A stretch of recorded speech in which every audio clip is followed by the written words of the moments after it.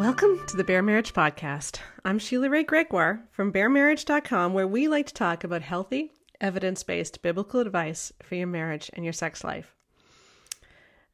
Today's podcast is going to be a little bit different. It's just me, first of all, and I have some things that I just want to share. Some interesting things happened on social media last week, and I've had a number of messages and just meetings with people in real life that have just taken me back down memory lane. And I think there's some things that I would like to share with all of you about how God first got my attention about the whole issue with how much He loves women and values women, and why I'm so passionate about this now, why I'm so passionate that we understand that both men and women are made fully in the image of God. And so I want to tell you about one of the defining moments in my life. And to do that, what you need to understand is that as a child, God was my safe space. I was often lonely as a kid. I wasn't always happy. I had an amazing mom. I had a really great extended family, but I was often lonely for different reasons. And I would go for walks and I would talk to God and I would feel God. And God was this constant presence in my life as a kid. I started reading the Bible at a very young age. I just wanted to know God, and I felt God's pleasure and I felt God's presence and I felt God drawing me to Him even as an 8, 9, 10-year-old child. In high school, I sought out a church with a good youth group in Toronto because I had experienced that at my aunt's house in Kingston, about 3 hours away when I visited her, and I wanted that for me too. And so we found a church. My mom and I found a church like that. I was super involved in the youth group. I had great Christian friends. I went to Christian camps and I did mission work, and I really, really loved God.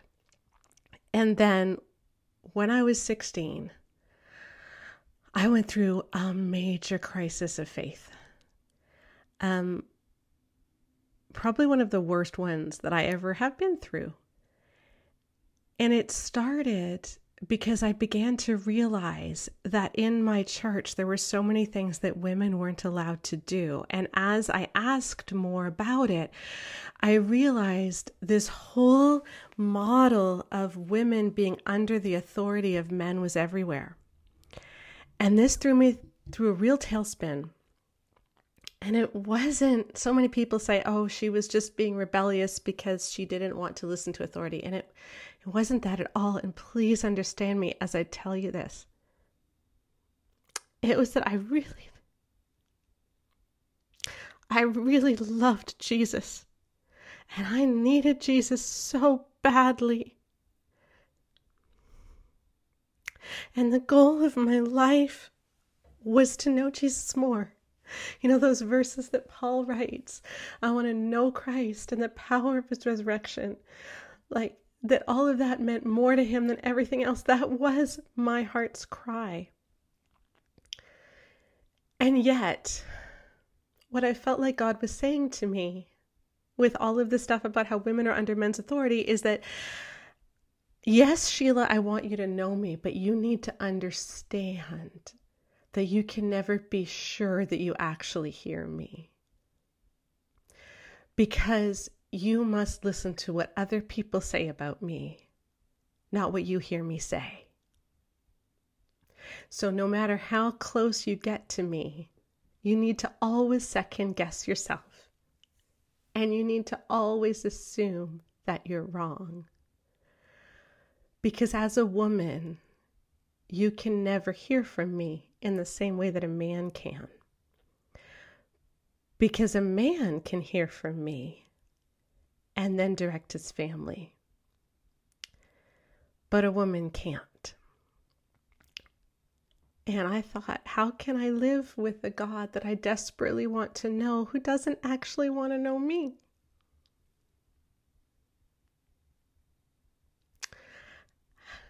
I love God. God is my whole life. And yet God is saying, I want to keep you at arm's length because you're a girl. And that's what was my crisis of faith. It was that I had this God that I loved, and that God would never fully reveal himself to me, would never really tell me anything that I could be sure of, simply because I'm a woman. And it was my job not to follow the voice of God that I was hearing, but instead to follow the voice of other people and what they think God is saying. And I didn't know how to compute those two things. How can I love God and follow him? And how can God honestly love me if what God is telling me is that you're not actually supposed to follow me, you're supposed to follow these other people who are following me. And so you are at arm's length. I was very blessed at that time, well, I still am, with a wonderful aunt. And I talked to her about these things. And she gave me a book called Woman at the Crossroads by Carrie Torgeson Malcolm. I still remember. It was published in 1982. So this was a couple years after it was published. It gives me great pleasure that I can still remember her terrible name, because maybe some of you will still remember my name in decades to come. And that was the first book that showed me that maybe, just maybe, this way of seeing women wasn't actually biblically accurate, and there were other ways of looking at it. And she referenced some other people in her book, and then I looked up those other people, and I bought this book called Women, Authority, and the Bible, edited by Alvira Mickelson. I bought it when it came out in 1986, and I read through it. It's very academic. And I read through it, and I noticed there were a bunch of footnotes about all kinds of different Greek words.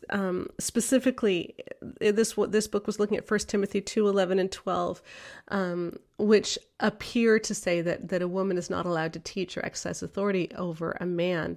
And the book was saying, well, if you look at the Greek, is that actually what it says? If we look at the context, if we look at how Paul actually acted and how Paul actually promoted women teaching, is this what it said? And this book had a lot of footnotes to journal articles. And so I walked myself, my little 16-year-old self, down to the University of Toronto library. And I asked to see those journals, and they wouldn't let me because I didn't have a student card, which made me very frustrated. And so that summer I went to visit my father out in Vancouver. And he was a professor at the University of British Columbia. And so I asked him if we could go to the library, if I could come to work with him one day, and we could go to the library and he could get all these journals out for me. And so I spent 2 days in the library at the University of British Columbia devouring all these journal articles about Greek words and context, and it just opened up the world to me.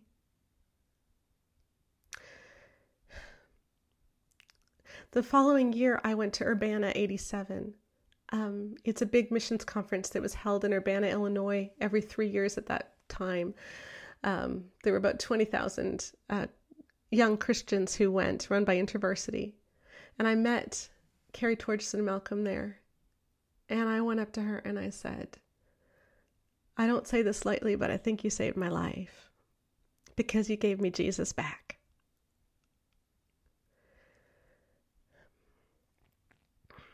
And I just want you all to understand what it's like to love God and to feel like he keeps you at arm's length. That's not a nice feeling. And that's not what God wants for us. And that makes God sad too. And I say that because on Saturday I had an interesting conversation with a very good friend of mine. We've been friends for 23 years now, I think. It's a long time anyway. Our families were very close. And one of the biggest regrets of my life is that as close as we were, I didn't see. Because my friend left her husband about a couple of years ago. And when she did, she called me to tell me about it, that it was because she couldn't handle the abuse anymore. And I just hadn't seen. I was there. I was right there. I did see some red flags, but they never computed to me because she seemed so happy. And I asked her about that on Saturday. I said, like, I regret not seeing, but I really thought you were happy. And she said, yeah, because I thought I was happy. Because my whole life, I was told that what would make me happy was to be a wife and a mother and to submit to my husband and have this man who is this great spiritual leader. And that's what it looked like I had. And my church was telling me this is what was going to make me happy. And my family was telling me this is what is going to make you happy. And my husband was telling me this is what is going to make you happy. And so all of these voices told me this is the pinnacle of life, to be married to a man who is your spiritual leader and who takes that seriously. And she said, I had that. And so obviously I'm happy. But she wasn't, because she wasn't allowed to be herself. And he controlled her. And I didn't see it. And then one day she starts to realize, wait a minute, I'm not happy because part of me is dying. And I try to express who I really am and it gets knocked down. And this went on for years and years and years until she finally broke and couldn't do it anymore.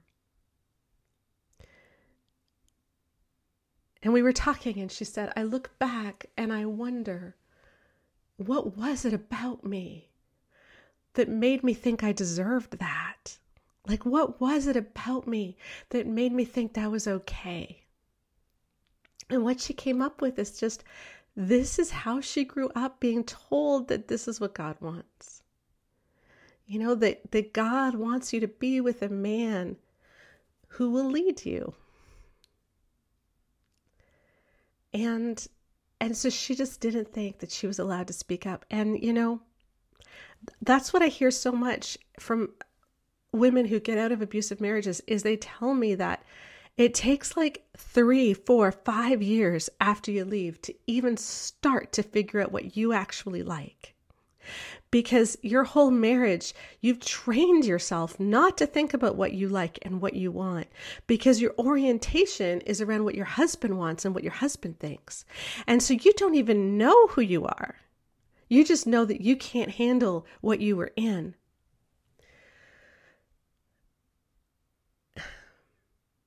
The evangelical world has a real problem with abuse, and I don't believe that we can truly address it until we get to the underlying theology that allows abuse to flourish and that primes women for putting up with it.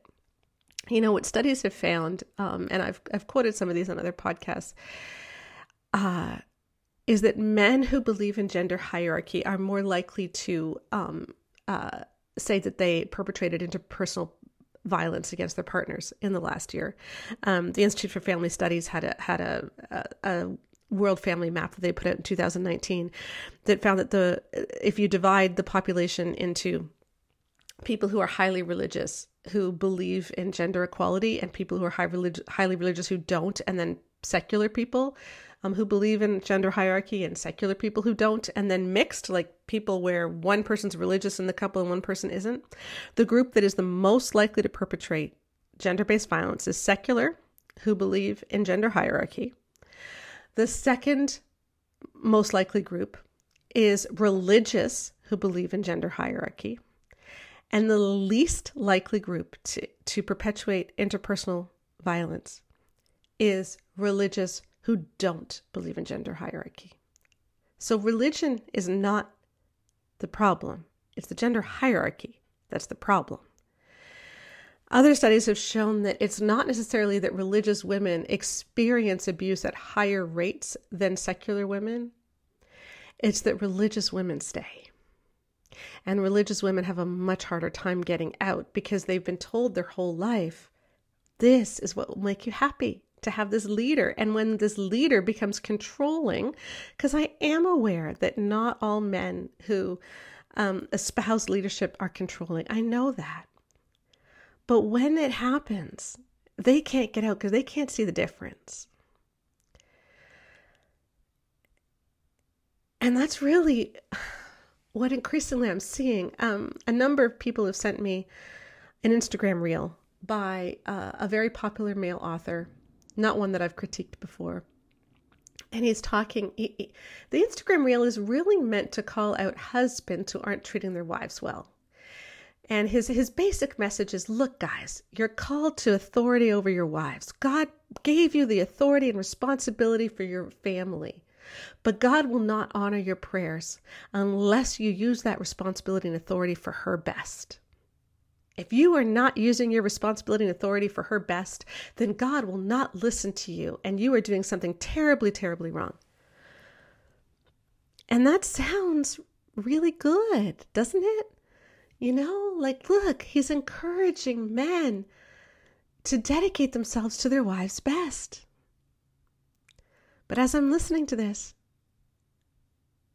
I'm hearing echoes of 15, 16-year-old Sheila, who's saying, but why does somebody else get to hear from God what is best for me, instead of both of us just going to God and asking God to show us what is best for us? Because even in these really nice ways of putting it, we're setting up a system where it's assumed that the husband knows what's best for the wife, but the wife doesn't. So the husband is able, to hear from God what is best for the wife, but the wife isn't. And even if the wife speaks up and says, hey, I think you're wrong, ultimately the husband can say, honey, I know you think that, but God has put me in authority and you need to trust me on this, that I know what's best for you. And even if he's a great guy, that is inherently dangerous in 3 ways. The first is that it can easily switch to controlling behavior, which is what happened to my friend. When someone is told you are the one who knows best, it's very easy for that to become, this is what I think is best, and so we are all going to do this, and if you don't, you're rebelling against me. And that's a very dangerous dynamic that we see over and over again. It also sets up men and women as not being able to go to God together. This is something where she is supposed to listen to him rather than using both of their gifts. And so it's inherently limiting. And, we know in the Bible that 2 are better than 1. And yet it's taking away those benefits. But the other one is just a far more basic one. And that if women are in a situation where we believe the husband is the one who takes responsibility, the husband is the one with authority, the husband is the one who ultimately hears from God about what is best for me, then we can stop trying to figure it out ourselves. We may think it's not our role to wrestle in God in prayer for these things. We may think it's not our role to hear God. We may just gratefully trust our husbands with this. But in doing so, we are abdicating our responsibility to go to God ourselves and to keep that relationship with God where we know we're supposed to hear from him for what is going on in our lives. And there's nothing in Scripture that says that God speaks to men more than women. And in fact, over and over again in Scripture, God uses women to tell men where things are at. Whether it's Zipporah with Moses, or Huldah, or Deborah, or even Mary telling the disciples, hey guys, you know how you abandoned Jesus and we stuck with the tomb? Well, guess what? He's risen. Over and over again, God uses women. And yet we are systematically training ourselves not to hear from God.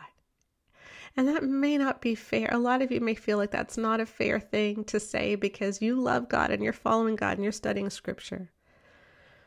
But when you are in a dynamic where it is assumed that what you think is secondary, and you may have something to offer, but ultimately he decides, then it becomes a dynamic where it is your walk with God is not actually about hearing him in the same way.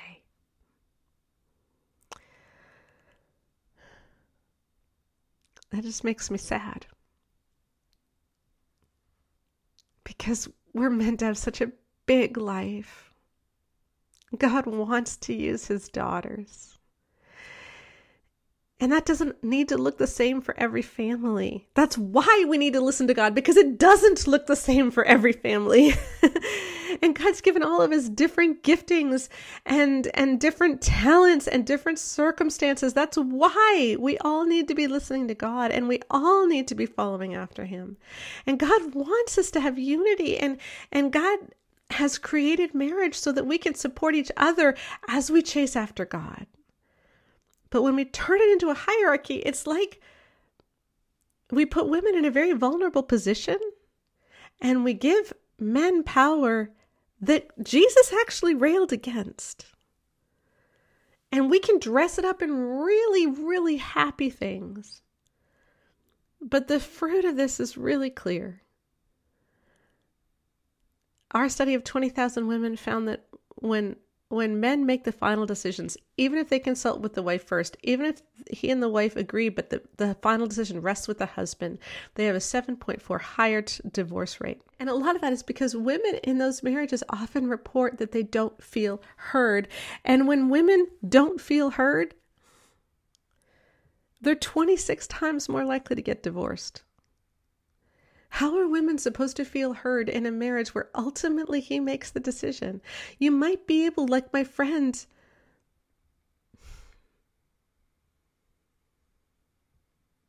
like she said, she was happy. She convinced herself she was happy for a long time, but she was slowly getting erased as a person, and my friend mattered. My friend is a precious human being. And God gave her such amazing insight and wisdom and compassion, and that was slowly being ripped away because she wasn't allowed to be heard. And when you're not allowed to be heard, then slowly you stop thinking and you feel yourself getting erased. And no, not everybody who sets up their family like this will experience this, but it is so much more common. It is so much more common. And the research, not just ours, but multiple studies have found that one of the key things in marital success is a husband and wife partnership where they're seen as equals and where there isn't any kind of authority or hierarchy. Right now, there are huge protests going on in Iran, which is another reason why I'm very emotional today. I've just been following that quite closely. And the slogan that many marchers are yelling is woman, life, freedom. Woman, life, freedom. The protests were started because a woman didn't have her hijab on properly, and the morality police arrested her and killed her. And now more and more people are being killed, and more women are ripping off the hijab and saying, no, we are real people. It's amazing when you read the Gospels how Jesus reserves his harshest words for the religious leaders. And that's, I think, because when you look at what is happening in Iran and the control that they're trying to have over women and the lack of choice that they are giving people in just everyday things in their daily lives, so much of it resembles what I see in some of the fundamentalist Christian circles. Like the fundamentalist Christian circles look way more like Iran than they do like Jesus. Because the aim is the same, to control people. And they may use different scriptures, and they may use Jesus's name instead of Allah's name or instead of Muhammad's name. But the aim is to control people. And Jesus railed against religious people because that's never what it was about. It's about this intimate relationship we're supposed to have with God, where we follow after him with our whole heart, and where we serve one another, where we have this attitude of service to others, where our life is about bringing the kingdom of God to earth as it is in heaven. And we will do that by chasing after God, by listening to Jesus, by running the race, looking unto Jesus, the author and perfecter of our faith, that he is the one that we look towards. And we don't have a mediator between God and us except for Jesus. Women do not have a husband as their mediator. And I don't think that we're ever going to be able to touch the problem of abuse in the church until we get over this idea that women have a mediator. And I don't think we're going to be able to be effective as a church until we believe that God speaks to women too. And not just give lip service to that, but really live it out. Last week on Instagram, I did an Instagram Live on Ephesians 5, and a number of people wanted me to run that. And so I thought today I would just share some of the things that are on my heart, because it's been a heavy weekend, I got to admit. And I want to share this Instagram Live with you, which isn't as heavy. I'm sounding much happier in it. And I hope it helps. A few things in the live, I kept saying Ephesians 5:35 when I meant Ephesians 5:33. I was doing all of this from memory, and I'm sorry about that. But I am forever grateful to my aunt who showed me that book, that led me on this road to knowing that God valued me and actually did want a close relationship with me. He didn't want to keep me at arm's length. I'm forever grateful for that author who wrote that book. And I hope that for some of you, I'm playing that role in your life too. Because God does value you. And He does love you. Woman, life, freedom. Let's listen in. I was telling a story about my Fixed It For Yous, and how in last week's Fixed It For You about Dale Partridge, people were criticizing me because they said that I was fixing scripture. And the reason they were saying that I was fixing scripture, I finally figured it out, because I wasn't fixing scripture. I was fixing it when he was saying that you should be leading your wife on a journey to Christ. It was because I cut out the portion where he said, lead your wife. And they were saying that was scripture. And I'm thinking, that's not scripture. Lead your wife is nowhere in scripture. And people didn't believe me. I was saying that there is no command in scripture to lead your wife, and people didn't believe me. And so I thought it was worth doing an Instagram Live and talking about this, because obviously this is something which has a lot of confusion around it. And I think many of us grow up assuming that the Bible says stuff that the Bible doesn't necessarily say. So I would like to take us on a journey right now through Ephesians 5 and a couple of other passages, tell you what I have learned about it, and hopefully this can help you as you are thinking about it too. So first of all, let's start with Jesus, because that's always where we should start when we are interpreting scripture. One of the things you'll notice about Jesus is that he was not here to overthrow power structures, okay? He actually deliberately, and this surprised people, because remember, the disciples and everybody assumed that he was going to overthrow the Romans. And they were really quite disappointed at first when they figured out that wasn't what he was there to do. They were all waiting for him to overthrow the Romans, even to the very last night of his life. Remember, Peter took out a sword because they were thinking this is supposed to be something where we overthrow the powers that are over us. And Jesus said, no. That's not it. And so Jesus was not here to overthrow the power structures. Jesus was here to give us an upside down kingdom, to show us how we are supposed to live our lives, how we are supposed to orient ourselves to others. And then in so doing, as more and more people take on that role and take on that way of seeing things and take on a heavenly mindset, we will in turn overthrow power structures. Okay? But Jesus did not come to necessarily overthrow power structures. And when Paul was writing Ephesians 5, it was the same thing. Paul was not saying, I am going to overthrow power structures. He was saying, given the power structures that we have, how are we to live? And that's why Paul didn't actually advocate for ending slavery. That's why he was talking at the end of Ephesians 5, what slaves should do for their masters and things like that. How in Ephesians 5 and 6, all of that about how we're not actually overthrowing slavery. He's just talking about how slaves should act and how masters should act. Does that mean that Paul approved of slavery? No, it doesn't.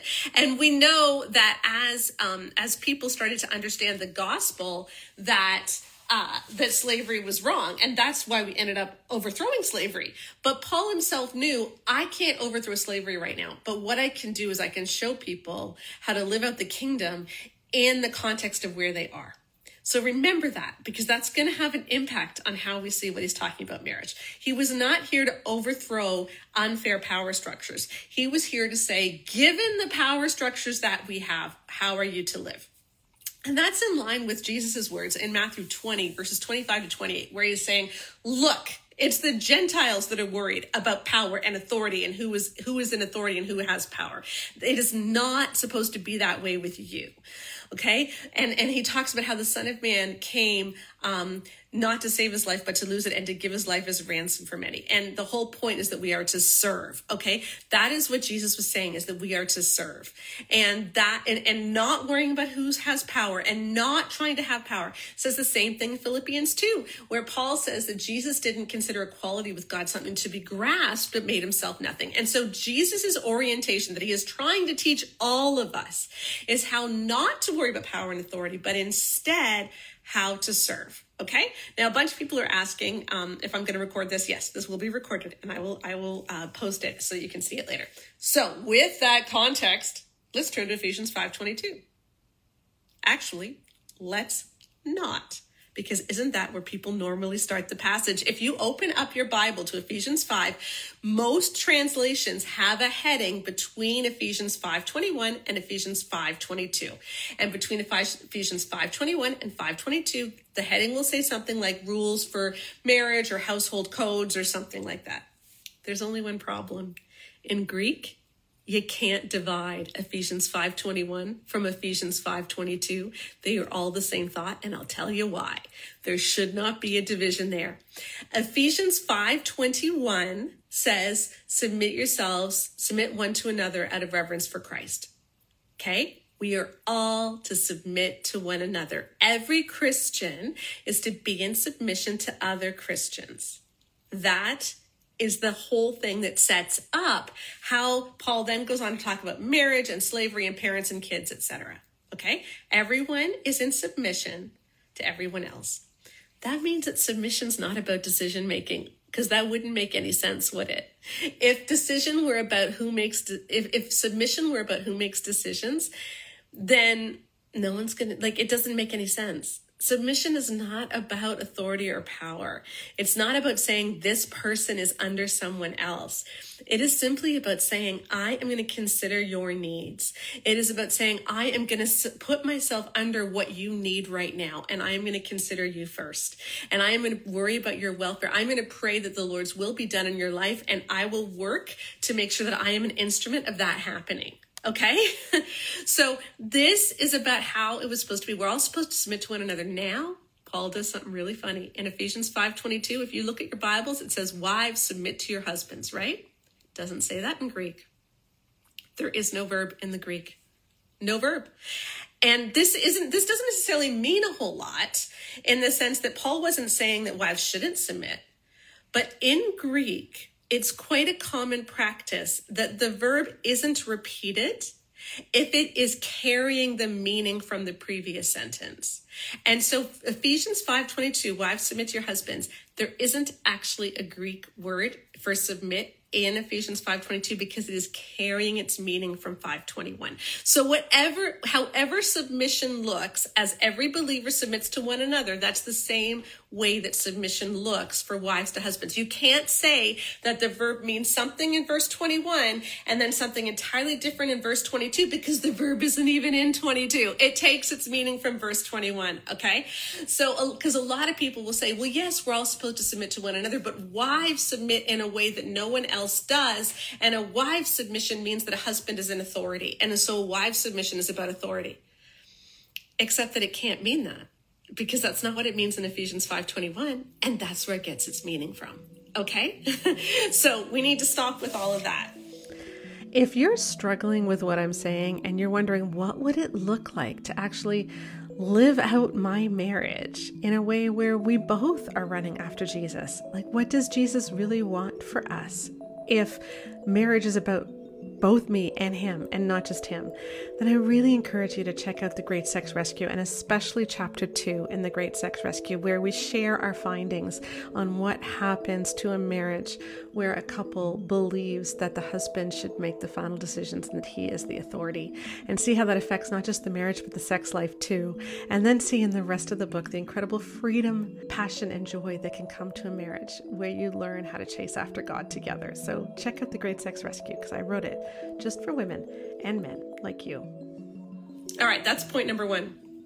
So wives are supposed to submit to the husbands in the same way as everyone submits to one another. Now, here's something else that's kind of interesting. And I learned this from Cynthia Westfall, who is the author of Paul and Gender. I'll show you that book later. I have that book. And I had her on a podcast a while ago, and we were talking about how unconditional respect isn't a thing. And she was talking about the Greek for Ephesians 5, is it 35? I'm blanking on it now. The verse that Emerson Eggerichs loves to use, how men respect you, men love your wives and wives respect your husbands. It doesn't actually say that. And we went through, Cynthia Westfall and I went through that verse, and there isn't actually a command for women. Now, let me explain what I mean by this. In English, if I say, you submit to your husband, and I say, submit to your husband, the verb submit is the same in both cases, S-U-B-M-I-T. So you submit to your husband and submit to your husband is the same. But in one case, I'm describing something. I'm doing a present tense. You submit to your husband. In the other case, I'm commanding something. Submit to your husband. So in English, they look the same. In Greek, they don't. In Greek, there is something called, it's not called a command case, but I'm not going to get into all the things that it's called in Greek, okay? But there's a specific form of a Greek word that is used when you're issuing a command. And in the entire passage, there is not a single verb that is like that for women. Okay, there's not a single verb in the command case. There are many verbs that are like that for men that are commands, there aren't for women. What does that mean? Well, maybe what it means. Remember how we were talking about at the beginning of this video, how Paul wasn't trying to overthrow household codes. He was trying to tell us how to live within household codes, all right?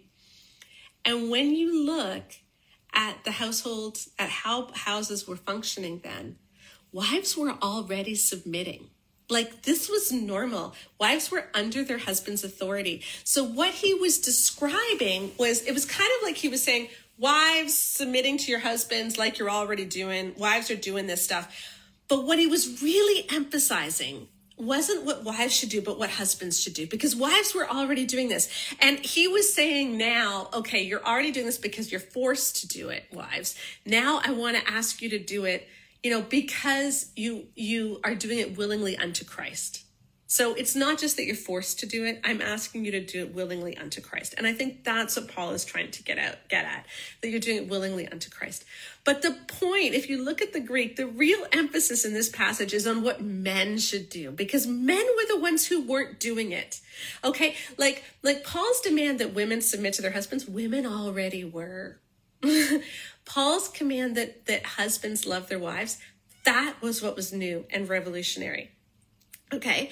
And so then Paul goes on and he gives all of these instructions to husbands. Now, where we were getting into it last week was I had many people telling me that God was calling husbands to wash their wives in the word and cleanse them and sanctify them in the way that Ephesians 5:25 talks about how husbands, should love their wives as Jesus did with the washing of the word, et cetera, et cetera. There is no command for husbands to wash their wives in the word. There is no command for husbands to sanctify their wives. We are already sanctified. Wives are not more in need of salvation than men, and men do not need to complete women's salvation.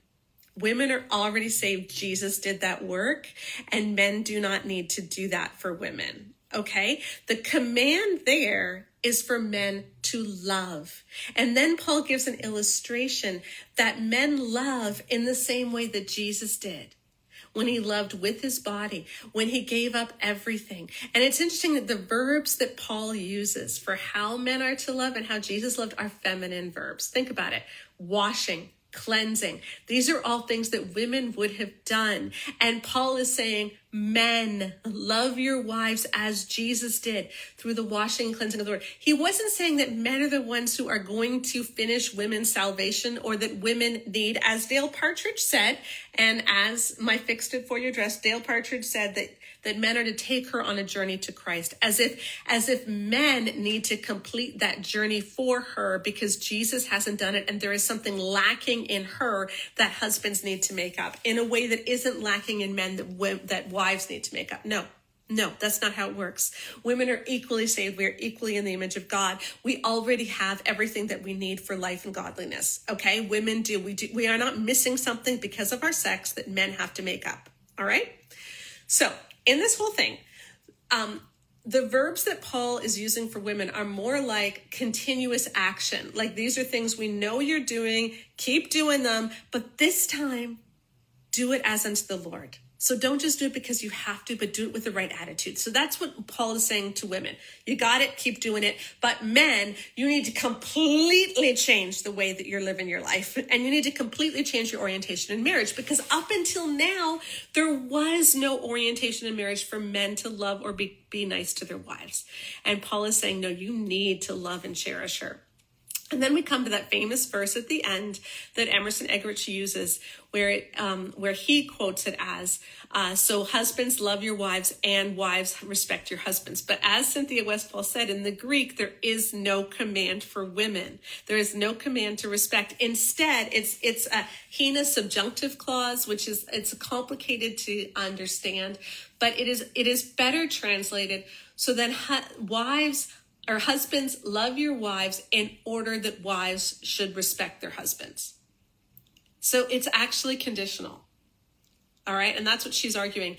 And many women have actually argued this, and many men too, in translation committees, but they've been overruled. But more and more people are speaking up that is a better translation. And I think in some of the newer translations, we're going to start to see that in the English in Ephesians 5:35, because in other verses in the Bible, hina translations and hina subjunctive clauses are not translated with just simply an and then a command. They're translated like in order that. And we see that over and over again in the New Testament. So it looks more to me, and this is what Cynthia Westfall says, who's a professor of New Testament and Greek at McMaster Divinity School, is that, Paul is saying husbands, love your wives in order that wives would respect their husbands.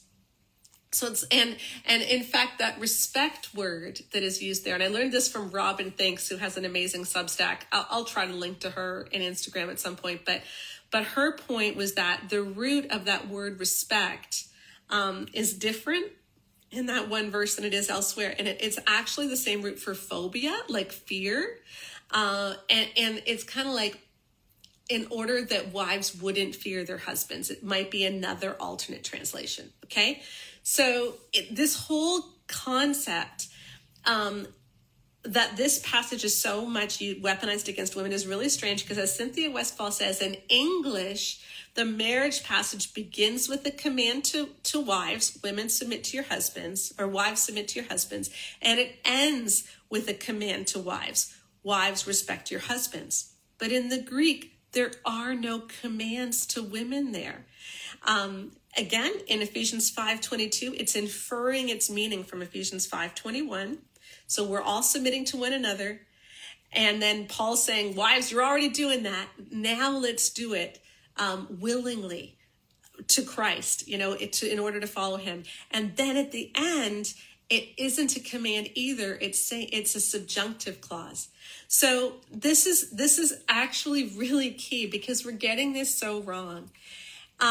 There's also more that I can get into, because if I ask people, well, where does it say that the husband should lead the wife? Where is the command for husbands to lead the wives? What they'll say is that, well, the husband is the head of the family. First of all, it never says that. There's nowhere in the Bible that it says the husband's the head of the family. It does say the husband is head of the wife. But what does the Greek word head mean? And I've done podcasts on this before, but just in a nutshell, there are several Greek words that in English we translate head. Just like the Inuit in Northern Canada, okay? They have like 63 words for snow or something, and we have one, okay? But they have all different kinds of snow. They have like the slush, and they have the stuff you would make snowmen out of, and they have the really icy stuff. Like, it's all different. But in Greek, similarly in Greek, there's several different words that in English we translate head, but they're not the same word in Greek. So there's one word that's archon or arche, which is like head of a corporation or head of an army that has authority and power. That is not the word that Paul uses. Instead, Paul uses the word kephale, which some people argue that it's better translated source. Sort of like the husband is the one who takes the initiative, who is the beginning, but it's not an authority idea. Or you can translate it as unity, like it's literally your head, like head means head, which makes sense because if you think about all the head and body metaphors, just as the body can't exist without the head can't exist without the body, and this kind of thing. But it's not about authority. It seems more to be about unity. And isn't that what Jesus prayed for his disciples? That they would be one. That he prayed to his Father that they would be one, just as you and I are one. So as I am in you, like that is what Jesus is praying, is that we would be one. And isn't that more in line with this idea of unity? You know, Jesus said that it is the Gentiles that worry about power and authority. That isn't from Jesus. When we are following Christ, we're not worried about power and authority. We are focused on serving and about unity. And this is what is missing. And I just find this so interesting that people thought last week I was fixing scripture because I took out husbands lead your wives. That's nowhere in scripture. It just isn't there. It is instead about how we can live in servanthood and service to each other. And that is what was meant. And when you read the Bible from a patriarchal lens, there's lots to show that men should be in charge because the Bible was written in a patriarchal culture. But remember, as I said at the beginning of the video, and if you're just joining in live, I really recommend watching the beginning because I set this up. But remember, as I said, Jesus did not come to overthrow power structures. He came to change our hearts. And as hearts were changed, as we understood that we are all made in the image of God and that we all are to serve one another and that we aren't supposed to be jockeying for power and authority, then we would overthrow those power structures. And that is how slavery got abolished. That is how we are starting to recognize the humanity of women. And so I just wanted to say that because there was so much confusion about that. I'm happy to answer questions. So if you want to pop a question into the question box at the bottom, or if you want to type out comments, I will try to get to them. I do have a couple of books to recommend. Cynthia Westfall, who was on the podcast a while ago, Paul and Gender, excellent book, going all over Ephesians 5, 1 Corinthians 11, 1 Timothy 2, all of the problematic passages. She is a university professor and a divinity professor, and this is a very thick book. Okay, it's very academic, so it's amazing. My husband just loved it. He especially loved the stuff about head coverings in 1 Corinthians 11, which made so much more sense. But it is very academic. If you want something that is more accessible and quicker to learn, but doesn't go into the Greek and doesn't go into things in as much detail, but is really easy to read, I would highly recommend On Purpose. I've had by Julie Coleman, and I had her on the podcast recently too. And this is a great synopsis of all of the different passages that are often used to tell women that that we must stay subordinate.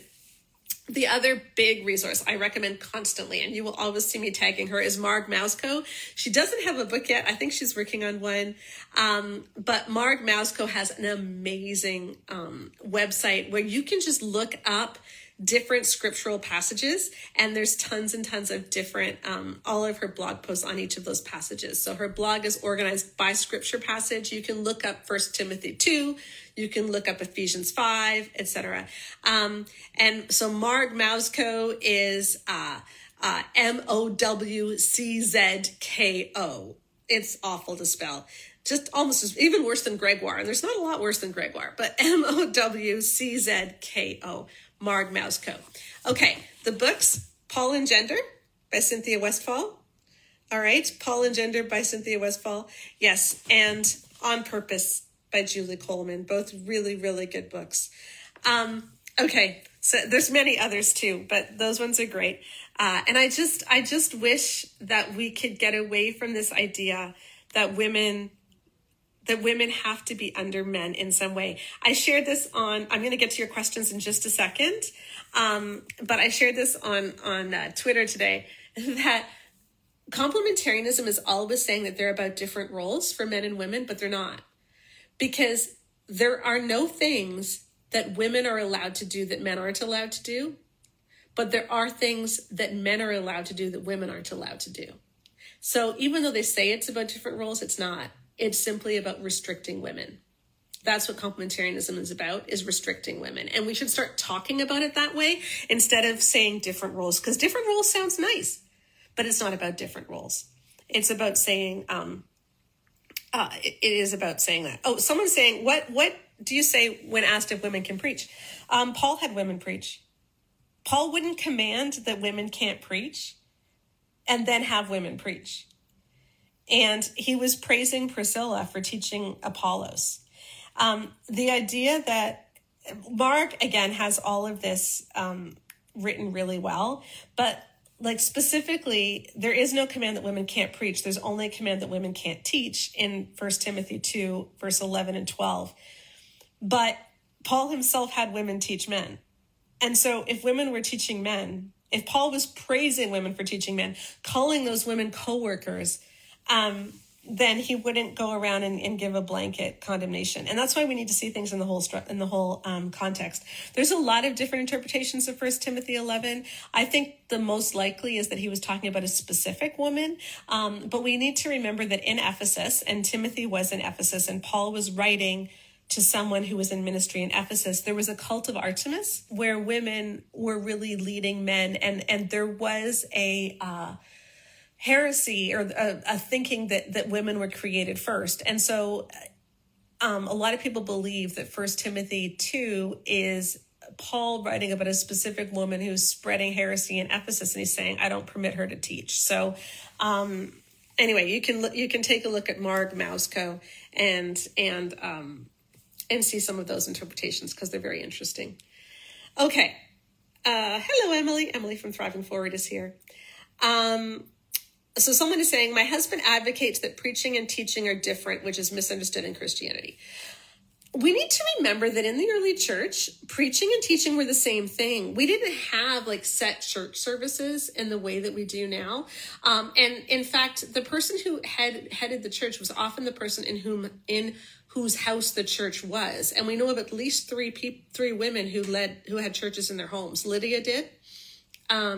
Mark's mother did, and the woman that John wrote to, I think it was 3rd John, is likely a real woman who had a church in her home. So when you're saying that women can't teach or preach, we need to remember that women were the leaders in many of these house churches. If you want to have fun, okay, this is getting a little bit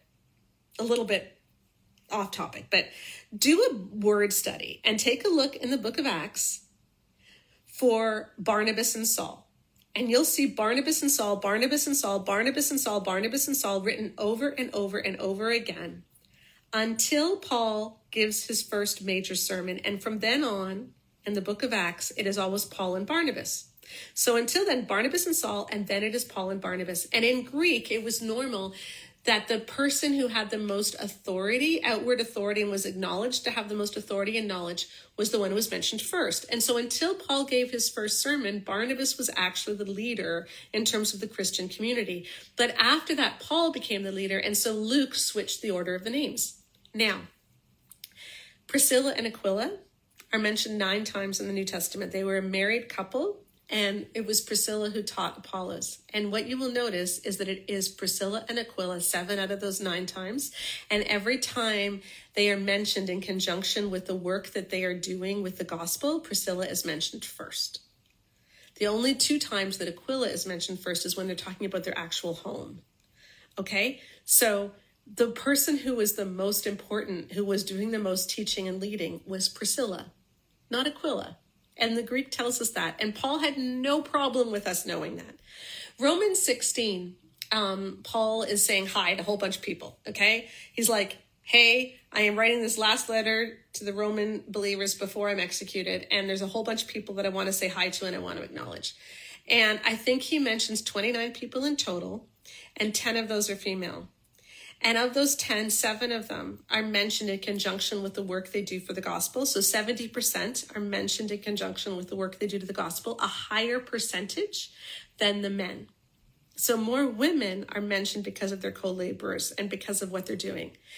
And if you, I just wonder how many evangelical pastors today, if they were to write a letter about all the people who are helping them in their ministry, not just with little things, but with the big things, how many of them would mention over 1/3 women?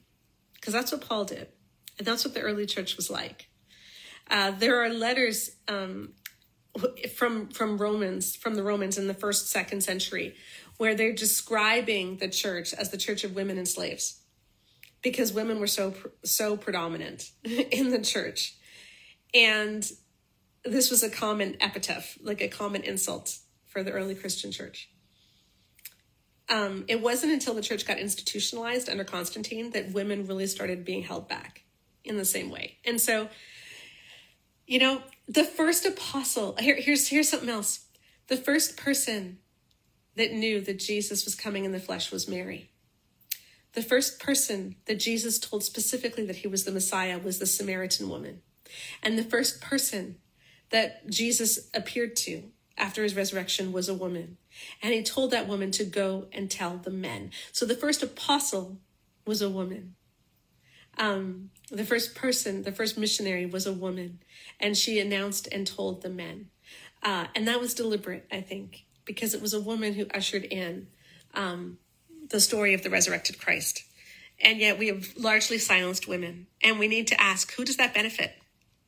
Does that benefit God? Or does that benefit Satan? And I think it's kind of obvious. Okay. I'd like to end this podcast with some scripture, if I may. This is Matthew 20.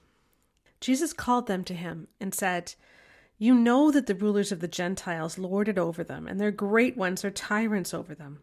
It will not be so among you, but whoever wishes to be great among you must be your servant, and whoever wishes to be first among you must be your slave, just as the Son of Man came not to be served, but to serve, and to give his life as a ransom for many."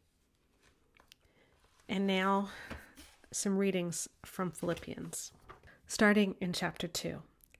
If then there is any encouragement in Christ, any consolation from love, any sharing in the Spirit, any compassion and sympathy, make my joy complete. Be of the same mind, having the same love, being in full accord and of one mind. Do nothing from selfish ambition or conceit, but in humility regard others as better than yourselves. Let each of you look not to your own interests, but to the interests of others. Let the same mind be in you that was in Christ Jesus, who, though he was in the form of God, did not regard equality with God as something to be exploited, but emptied himself, taking the form of a slave, being born in human likeness. And being found in human form, he humbled himself and became obedient to the point of death, even death on a cross. That's our attitude, all of us as Christians, towards one another. And jumping to chapter 3, Paul writes, whatever gains I had, these I have come to regard as loss because of Christ. And more than that, I regard everything as loss because of the surpassing value of knowing Christ Jesus my Lord.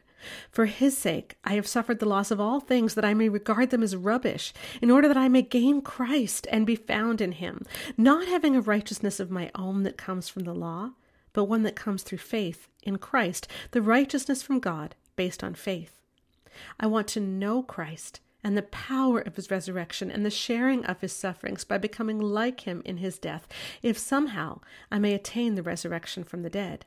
Not that I have already obtained this or have already reached the goal, but I press on to make it my own because Christ Jesus has made me his own. Beloved, I do not consider that I have made it my own, but this one thing I do, forgetting what lies behind and straining forward to what lies ahead, I press on toward the goal for the prize of the heavenly call of God in Christ Jesus. Let those of us, then, who are mature be of the same mind. That is God's plan for all of us, that we press on to Jesus, that we consider everything a loss compared to the surpassing value of knowing Christ Jesus, our Lord. And I hope that that is your heart cry for all of us, women and men, boys and girls, all of us. For that is the will of God in Christ Jesus concerning you. Bye-bye.